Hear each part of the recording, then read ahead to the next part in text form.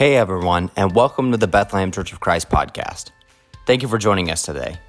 We hope that today's message encourages and inspires you and helps you on your journey to discover and follow the will of God. The outline of this message, speaker, message title, and series can be found in the show notes or the details page. Be sure to check us out on Facebook or on our church website at Bethlehem505.com. And now, here is the message.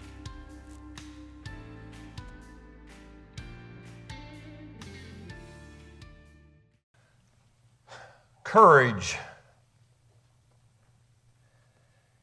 I think it takes a good bit of courage to ask the question that's at the top of your sermon notes page this morning. What shall we do? You see, it takes courage because we know that if we receive an answer to that question, what shall we do, then we'll actually need to do something in response. Now, that very question was asked by a large crowd of people on one of the most important days in the history of the planet. It was a day that God had planned for thoroughly and prepared for extensively and eagerly anticipated. What day was it? Was it the day of Jesus' birth? No. As very important as that was. Was it the day of Jesus' crucifixion when he died for our sins? That wasn't the day either, as important as that was. Was it the day Jesus rose from the grave? Nope. As important as that was. The day I am referring to that's described in Acts 2 was the day when God first explained all those other important days. It was the day Jesus had been talking about when he said in Matthew 16 to a few of his disciples, "Upon this rock I will build my church, and the gates of Hades will not prevail against it." This was the day. It was the day when the Apostle Peter would use the keys that Jesus promised him to open the door to God's kingdom, the church. It was the day the gospel message would be preached for the very first time after Jesus' death and resurrection. And the day when God would first answer the question of how to become a Christian and how to be saved. The first day. The day of Pentecost. Acts 2 opens up with these words. When the day of Pentecost came, they were all together in one place. Pentecost, the Old Testament Feast of Harvest, or the Feast of Weeks, one of the three most important and significant Jewish festivals in their yearly calendar. It came 50 days after Passover. And of course, Jesus had died on the cross during Passover. And thousands of Jews that year had returned to Jerusalem for the festival, just like they did every other year. And because God knew that thousands would be there like every other year, he chose that day to introduce the greatest news in the world. Chapter 2, verse 5 describes who all was there. It says, "Now there were staying in Jerusalem God-fearing Jews from every nation under earth." Verse 9, "There were Parthians, Medes, and Elamites, residents of Mesopotamia, Judea and Cappadocia, Pontus and Asia, Phrygia and Pamphylia, Egypt and parts of Libya near Cyrene, visitors from Rome, both Jews and converts to Judaism, Cretans and Arabs." People were there from all over. And it was just the right time. It was the right time. It was just enough time after Jesus' death and burial and resurrection that people would have had time to check all those things out and see if they really had happened.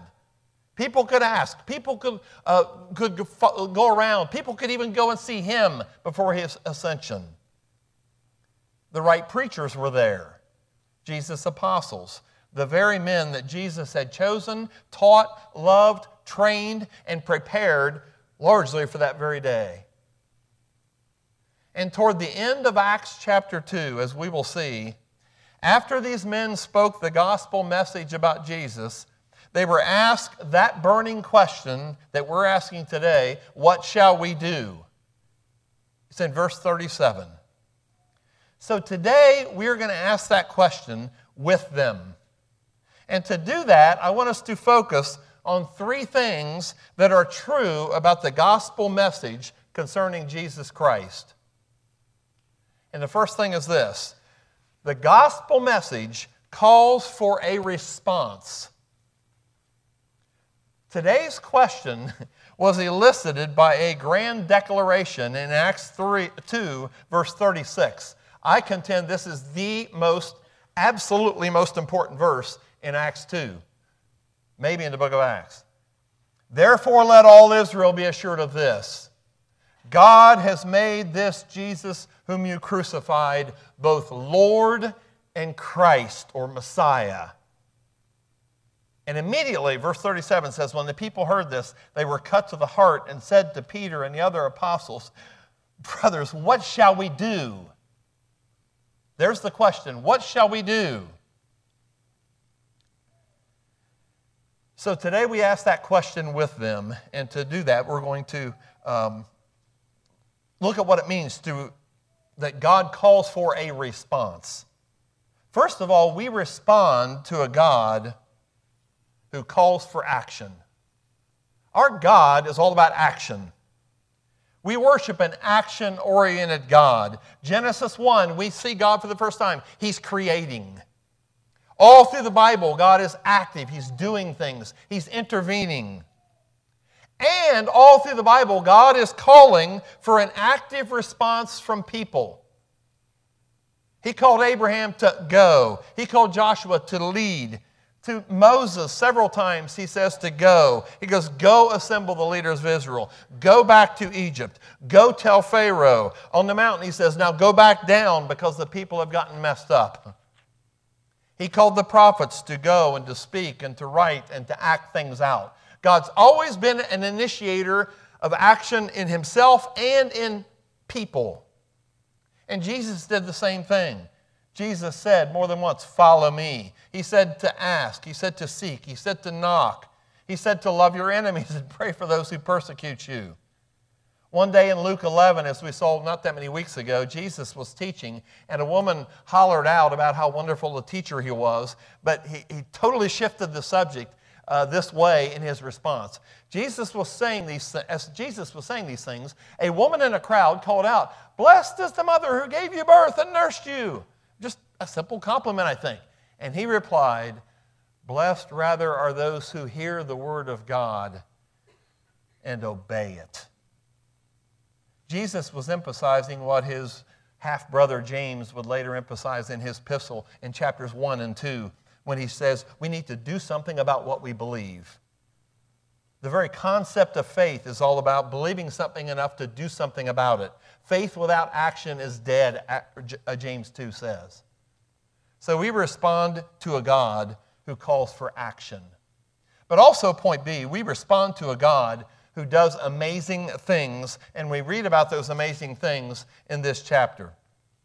But back in chapter 1, Acts chapter 1, verse 8, Jesus makes a promise to his apostles. By then it was 11, then it became 12 again. But anyway, in verse 8, Jesus made this promise to his apostles. He goes, but you will receive power when the Holy Spirit comes on you. Now, we're getting ready to read where that comes true in chapter 2. But then he says this, and you will be my witnesses in Jerusalem and in Judea and in Samaria and to the ends of the earth. In other words, you're going to receive power, but for a purpose, because it means you have to go do something about it. Well, here's the promise of power coming true in chapter 2. When the day of Pentecost came, they were all together in one place. Suddenly a sound like the blowing of a violent wind came from heaven and filled the whole house where they were sitting. They saw what seemed to be tongues of fire that separated and came to rest on each of them. All of them were filled with the Holy Spirit and began to speak in other tongues as the Spirit enabled them. Now they were staying in Jerusalem, God-fearing Jews from every nation under heaven. When they heard this sound, a crowd came together in bewilderment, because each one heard them speaking in his own language. Utterly amazed, they ask, "Are not these men who are speaking Galileans? Then how is it that each of us hears them in his own native language?" Now skip the places we already read and go down to verse 12, or into verse 11. "We hear them declaring the wonders of God in our own tongues. Amazed and perplexed, they ask one another, 'What does this mean?' Some, however, made fun of them and said, 'They've had too much wine.'" Now, why did God do all that? Why did God do all that? A miracle. Why did he empower those apostles to speak fluently in all those languages they had never studied? Because it says they were declaring the great works of God in these other languages. Why did God do that? Because God was turning a new page in history. Mankind was entering a new era, a new dispensation of time, a new period of history. And God was saying, I want you to notice that something new is happening here. Throughout Bible history, there have basically been three dispensations or ages, periods of time. A dispensation basically is a period of time during which God reveals a certain area or aspect of his will and deals with mankind in a certain way. And we're going to put up here the three dispensations that cover Bible history. Maybe this is an oversimplification. You can fudge a little bit on maybe a part of a chapter or something. But basically there was first the patriarchal age, which went from the beginning of time, beginning of creation, to Mount Sinai, the giving of the law. Genesis 1 through Exodus 19/20. The Mosaic age then began very dramatically at Mount Sinai, and that went to the beginning of the church at Pentecost that we're seeing in Acts today. So Exodus 20 to Acts chapter 1, which then began what we know as the Christian age, the last days, as usually referred to in the New Testament, that whole period, from Pentecost to the future return of Jesus. In other words, Acts 2 to Revelation, well, probably technically 19, or 20, and then 21 and 22 would be after that. But the point is, if you look at the two times that God changed dispensations, he did very dramatic, miraculous things to make the point. In Exodus 19, the first time, going from the patriarchal age to the Mosaic age, Exodus 19, verse 16 through 19, God did a bunch of dramatic things. There was smoke, there was thunder, there was lightning. He literally shook the mountain violently. He shook a mountain to say something's new today. Well, in Acts 2, God was getting everyone's attention once again because it was time for a God-induced revolution to begin the Christian age. We respond to a God who does amazing things. But also when we respond to God, we respond to a God who keeps his word. This is going to be brief, but look at verse 14 through the first part of 17. We'll skip a little bit here. Then Peter stood up with the 11, raised his voice, and addressed the crowd. "Fellow Jews and all of you who live in Jerusalem, let me explain this to you. Listen carefully to what I say. These men are not drunk as you suppose. It is only 9 a.m. No, he says, this is what was spoken by the prophet Joel. In the last days, that last dispensation, God says, I will pour out my spirit on all people. Then it goes on to describe that whole process. And then in verse 21 it says, and everyone who calls on the name of the Lord will be saved. That's a prophecy from Joel chapter 2 in the Old Testament, verse 28 to 32, 800 years before the day of Pentecost. And Peter basically in verse 16 is saying, okay, everybody, this is it. This is what Joel was talking about 800 years ago. God has predicted it, and it has come true in the last days, the last dispensation. So we respond to a God who keeps his word. But also, point D, we respond to a God, this is what's most important, who sent his Son. Verse 22 begins the real stuff God wanted to talk about. The rest is all kind of show to get prepared for verse 22. I want you to notice, this is where he gets to the real point. As amazing as everything had been so far, those incredible miracles were not the highlight of the day of Pentecost. They were the pregame show. They were the warm-up concert to get everybody's attention. All that stuff was to prepare people for the real message of declaring that Jesus Christ of Nazareth was the Son of God and was the Messiah. Same thing God did in Exodus 19, did all the miracles so that in chapter 20 he says, here's the 10 commandments. So verse 22, here's his real point. Men of Israel, listen to this. Jesus of Nazareth was a man accredited by God to you by miracles, wonders, and signs, which God did among you through him, as you yourselves know. What's he saying in one little verse? He's saying Jesus specifically of Nazareth. In other words, he's an historical figure, an actual person, and he's saying to this audience, many of you met him. Many of you heard him teach. Many of you saw him perform miracles. Many of you saw him tried and crucified. And many of you talked to him sometime in the 40 days after his resurrection. Jesus of Nazareth. He was accredited by God. In other words, God proved he was who he was through the miracles he performed and the dead people he raised. And then I love this phrase, which God did among you. There were a lot of witnesses, and a lot of those witnesses were sitting there listening to Peter that very day. But then he gets to verse 23, and he says, this man, this Jesus of Nazareth, was handed over to you by God's set purpose and foreknowledge, and you, with the help of men, put him to death by nailing him to the cross. You see, this was God's plan all along. He says, you and wicked men put the Son of God to death. So here's the point for you and me today. Peter is saying, the Holy Spirit is saying, God sent Jesus to die for us. God sent Jesus to die for us. And that calls for some kind of a response from us. We are called to respond to a God who sent his Son for us. But it didn't stop there. Next verse reminds us that we are to respond to a God who raises the dead. Verse 24, right after you helped kill him, it says this, but God raised him from the dead, freeing him from the agony of death, because it was impossible for death to keep its hold on him. And then it says, David said about him, and it quotes from Psalm 16, where David says this, 1,000 years before, I saw the Lord always before me, because he is at my right hand, I will not be shaken. Therefore my heart is glad, and my tongue rejoices. My body also will live in hope, because you will not abandon me to the grave, or literally Hades.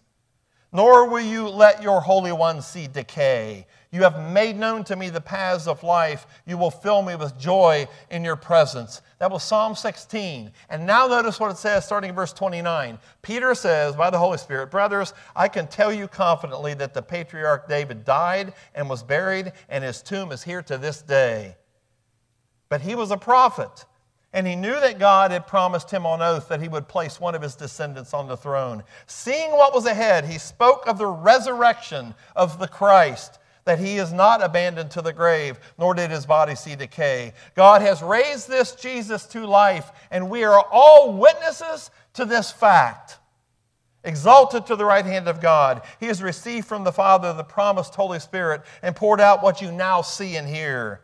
For David did not ascend to heaven, and yet he said, the Lord said to my Lord, sit at my right hand until I make your enemies a footstool for your feet.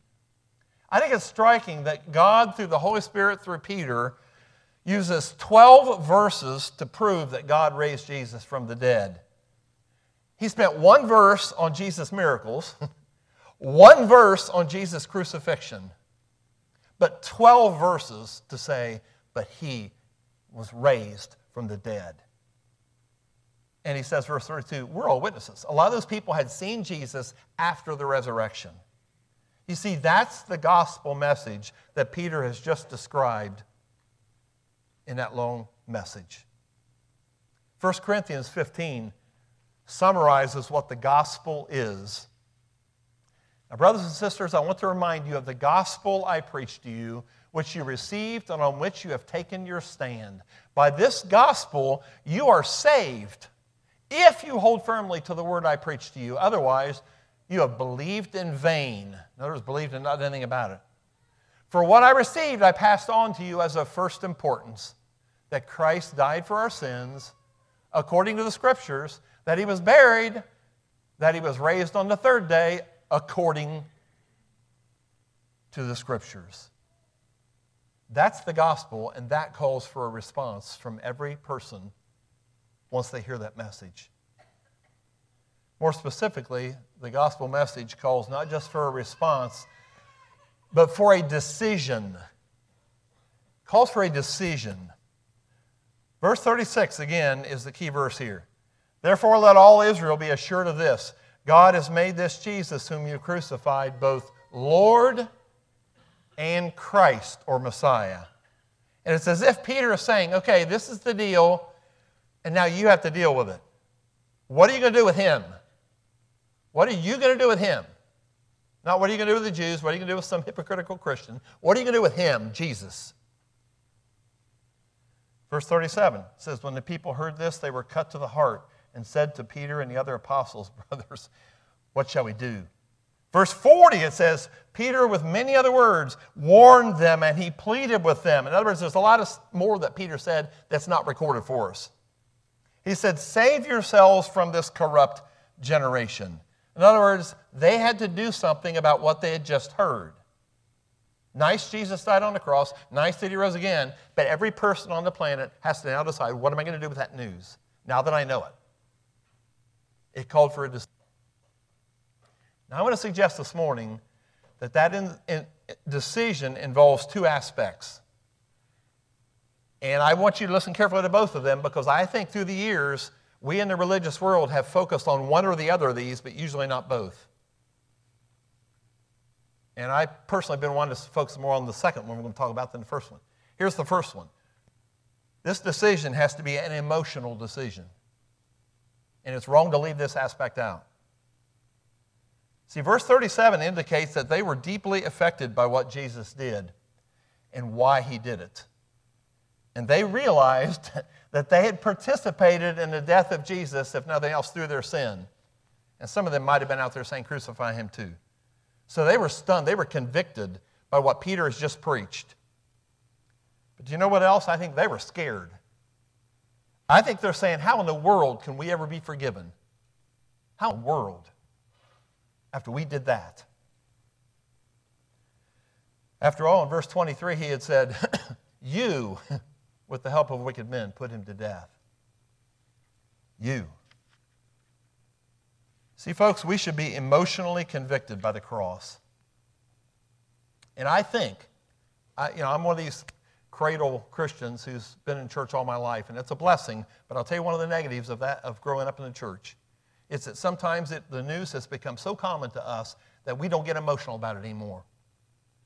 We read in the Gospels and, here's the part where he gets beat up, and here's the part where they curse him and spit in his face. Here's the part where he dies on the cross, and here's where he roses again. And we've lost the emotional aspect of it. And that's why it's been interesting to me as I've read stories about films of Jesus' life being shown in parts of the world where they've never heard the story before what they see in that film. And there are stories, numerous stories of masses of people watching the story of Jesus for the first time, literally sobbing, yelling at the screen, beating their breasts. The fact that Jesus is dying on the cross. And that's why we, as the old song says, need to survey the wondrous cross. And I love that stanza that says, see from his head, his hands, his feet, sorrow and love flow mingled down. We need to be emotional about the cross. We need to be emotional when we pick up that communion cup. We need to ponder what he did. I like the poem Carrie McCutcheon wrote, entitled simply, Still He Walked. Listen to this about Jesus' walk. He could hear the crowd screaming, crucify, crucify. He could hear the hatred in their voices. These were his chosen people. He loved them, and they were going to crucify him. He was beaten, bleeding, and weakened. His heart was broken, but still he walked. He could see the crowd as he came from the palace. He knew each of the faces so well. He had created them. He knew every smile, laugh, and shed tear, but now they were contorted with rage and anger. His heart broke, but still he walked. Was he scared? You and I would have been. So his humanness would have mandated that he was. He felt alone. His disciples had left, denied, and even betrayed him. He searched the crowd for a loving face and saw very few. Then he turned his eyes to the only one that mattered, and he knew that he would never be alone. He looked back at the crowd, at the people who were spitting at him, throwing rocks at him, mocking him, and he knew that because of him, they would never be alone. So for them, he walked. The sounds of the hammer striking the spikes echoed through the crowd. The sounds of his cries echoed even louder. The cheers of the crowd as his hands and feet were nailed to the cross intensified with each blow. Loudest of all was the still small voice inside his heart that whispered, "I am with you, my son." And God's heart broke. He had let his son walk. And then it ends this way: when I forget how much God loves me, I remember his walk. When I wonder if I can be forgiven, I remember his walk. When I need reminded of how to live like Christ, I think of his walk. And to show him how much I love him, I wake up each morning, turn my eyes to him, and I walk. Jesus did that for us. Let's never get so familiar with the story that we lose the emotion in our decision to follow and serve him. Isaiah, 700 years before Jesus came, described this picture of Jesus going to the cross for us. Surely he took up our pain and bore our suffering. Notice all the we and our here. Yet we considered him punished by God, stricken by him and afflicted. But he was pierced for our transgressions. He was crushed for our iniquities. The punishment that brought us peace was upon him. And by his wounds we are healed. We all like sheep have gone astray. Each of us has turned to our own way, and the Lord has laid on him the iniquity of us all. Amazing grace. See, that calls for an emotional decision on our part. What happened to Jesus the Lamb should have happened to me. But folks, that decision also needs to be an intellectual decision. And like I said, I think throughout most of the ages, religious people have gone to one extreme or the other. It's been all emotional or all intellectual. It has to be both to be biblical. See, verses 22 to 35, all that long section is all about the intellectual part. See, when we make a decision to accept Jesus' lordship and to follow him, we need to think about what we're doing. We need to understand the issue. We need to understand what's at stake. We need to understand the implications. We need to understand the consequences of either following him or refusing to follow him. It cannot be only an emotional decision, or it's not a good one. And it cannot be just an intellectual one, or it's not a good one. See, we need to think through the whole process. And that's what verses 22 to 35 are. If you look again at those, they actually sound a bit like a courtroom argument, because Peter is making a case to people's minds about who Jesus was, what he did, and why he did it. It is laid out systematically because it is intended to be convicting evidence. 12 verses dealing with the resurrection to prove a logical, intellectual point. See, it's appropriate to get emotional about Jesus' cross, but we also need to ask questions like, do I really, truly believe that story completely? All parts of it. Am I totally ready to follow him and make him my Lord? Verse 36. Am I ready to turn my life around? Am I ready to give up certain things or habits or even relationships that can hinder me following him? Those are all just questions we have to answer to really become a Christian, to really follow Jesus. See, our decision about verse 36 has to be both emotional and intellectual because it's a serious decision. So the gospel message calls for a response and it calls for a decision. But finally, it calls for a commitment. And that's why we need to think through it. You see, we must decide, first of all, who to follow. Not King David. That's the whole point of verse 25 and following. King David was great. Messenger of God, even called a prophet here. Servant of God. That's not who we're called to follow. We're not called to follow the miracle-working apostles. We're not called to follow religion in general. Verse 36 says who we're called to follow. God has made this Jesus whom you crucified, both Lord and Christ. We're called to follow a man who lived a sinless life. We're called to follow a man who voluntarily died in our place. We're called to follow a man who claimed complete victory over death. See, the issue is not religion in this decision. The issue is not miracles. The issue is not hypocrites in the church. The issue is, what am I going to do about Jesus? Doesn't matter what everyone else is doing. What am I going to do about Jesus? That's the issue. That's the point of Acts 2. What am I going to do about Jesus? We must decide who to follow. But also we must decide how to follow. Verse 37, they asked that question. When the people heard this, they were cut to the heart. In other words, they were moved deeply. And said to Peter and the other apostles, brothers, what shall we do? Folks, Peter's response was quite clear in verse 38. Peter replied, repent and be baptized, every one of you, in the name of Jesus Christ, for the forgiveness of your sins, and you will receive the gift of the Holy Spirit. That's pretty clear. Hard to miss without professional help. But sometimes things are not so clear. Let me tell you a quick silly story, and it's silly.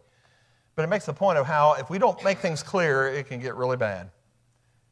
Quite a few years ago, migratory birds in the United States would be tagged with metal bands. They might still do this, I don't know. And the Department of Interior used to put a code on a metal band around the legs of these birds so they could track their migration patterns and things. And instead of putting Washington Biological Survey on the bands, there wasn't room to do that. They abbreviated and they put this on there, wash.bio.surv. But they had to eventually change that code when they got a letter one day that said, Dear sirs, I shot one of your crows. My wife followed the cooking instructions that were attached. She washed it, boiled it, and served it, and it was the worst tasting thing we ever ate.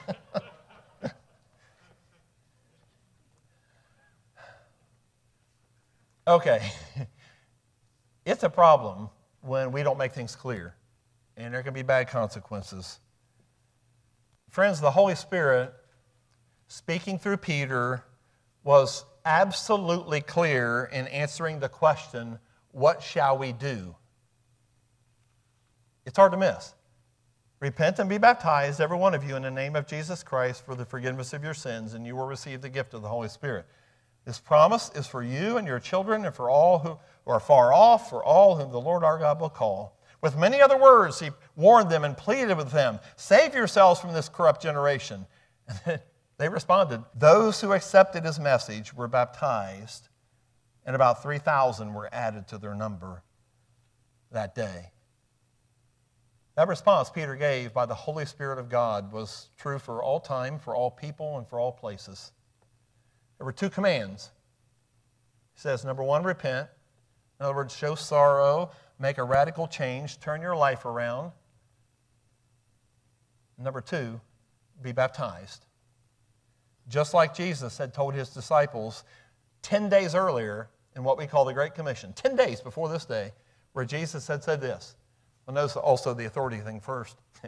Jesus came to them and said, all authority in heaven and on earth has been given to me. Therefore, go and make disciples of all nations, baptizing them in the name of the Father and of the Son and of the Holy Spirit, and teaching them to obey everything I have commanded you, and surely I am with you always to the very end of the age. You see, baptism helps us demonstrate that we are truly wanting to live a new life.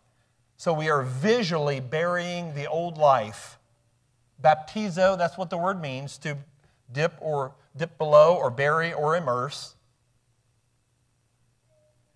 Matter of fact, various church leaders through the ages have affirmed that meaning. Martin Luther said baptism is a Greek word and may be translated immerse. I would have those who are to be baptized altogether dipped. John Calvin, Presbyterian preacher, said the word baptize signifies to immerse. It is certain that immersion was the practice of the primitive church. John Wesley, founder of Methodism, said buried with him by baptism, alluding to the ancient manner of baptizing by immersion. See, God ordained it so that that action would remind us of Jesus' death and burial and resurrection. And we would always see Jesus, Jesus, Jesus, Jesus as that act is being performed or is performed on us. We see grace. 2 commands, repent and be baptized. But also he mentions in verse 38 2 responses or 2 promises, 2 results. Number 1, forgiveness. Our sins are removed and our relationship with God is restored. Wow. And secondly, we're given the Holy Spirit to live inside of us to empower us to live holy lives. So what shall we do? First of all, we don't change Peter's words. What shall we do? It really depends on where each of us is with God right now. So the what shall we do may differ with every one of us in this room this morning, depending on where we are. Peter didn't even mention faith, but we know that's all through the New Westament. It's implied in their question. That's why he didn't mention it. He knew they had faith or they wouldn't have asked the question. So I want to suggest that some of you here in this room this morning need to deal with verse 36 first. There are some that have not answered these questions. You have to decide something about Jesus. In other words, is Jesus all he claimed to be? Did he really die for you personally and rise again? Is he really the only way by which we could be saved, as he claimed in John 14:6? Is he truly Lord in Christ, like verse 36 says? So some need to deal with the faith issue. Do I believe these things about Jesus? You have to deal with verse 36 first. But there's a lot here this morning that have dealt with verse 36 maybe years ago. But some of you need to deal with verse 38. To repent and be baptized. And the amazing thing is that we each get to choose our eternal destiny, where we go after this life. And that's why Peter begged and pleaded in verse 40 and 41 for them to save themselves. He wasn't saying you can save yourself. He was saying put yourself in a position to accept what God's offering you. You have to make the choice, he was saying. So what about you? Throughout the last 2,000 years, people have chosen to say, okay, I believe what the Bible says about Jesus. I believe what Peter said in Acts 2. And they've repented and they've been baptized, just like the Holy Spirit said. One story I really like is from Joe Garman, who runs a prison ministry out of Joplin, Missouri. Goes all over the country and the world. His ministry was doing a 9-day Bible conference at a maximum security state prison in New York State. 8 people gave their lives to Christ, were baptized at that conference. One of them was a lifer, a 75-year-old man who first entered prison on his 18th birthday.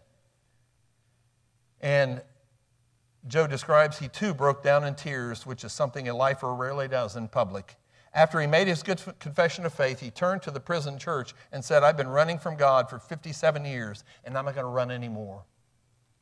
He said, prison treatment programs were not able to soften my hardened heart. Anger management classes could not do it. Fights and threats of punishment had no effect on me. I was a violent person who did not care if I lived or died.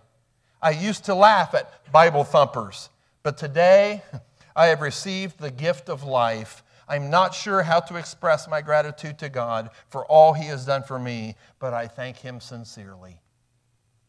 New life. New life. So what about you? question at the bottom of your page and mine is this: what do you need to do? What do you need to do? Jesus said, blessed are those who hear the word of God and obey it. Do you need to come and give your heart and life to Jesus in repentance and baptism this morning, demonstrating your faith in Him? Or do you need to renew that commitment? Maybe it's just become something you did a long time ago and it hasn't meant much in your life lately. Maybe today's the day to repent and return to Him and renew that commitment. Maybe today is the day you're going to get serious about being a Jesus follower. You're going to get involved. You're going to become loyal. You're going to live for Jesus no matter what. Some of you may just need to be more of a part of His church. That's the next verses. Very next verse, verse 42 and following, describes the early church. How they got together because they needed each other as these new followers of Jesus. They had to be together. They had to be together to remain faithful. Maybe that's what you need to make a commitment to today. But we're ready today like we are any other Sunday. We have warm water in the baptistry. We have robes or T-shirts you can put on. If you decide this is the day, you've already intellectually dealt with things and you emotionally say, I know He's calling me. And there may be others that may just need to say, I want to renew that, what I did 36 years ago, because I haven't looked like it lately. So let's stand, let's sing, let's realize what we're singing when we say living for Jesus, and I hope you're ready to live for Jesus today in response to what He's done for you. Thank you for listening to the Bethlehem Church of Christ podcast. If you enjoyed this episode and think others can benefit from it, we encourage you to share it on social media, subscribe to our podcast, or leave us a rating and review on the podcast platform you use. You can also connect with us online at Bethlehem505.org or find us on Facebook. Please join us next time as we each seek to understand God's Word and follow His Son, Jesus Christ.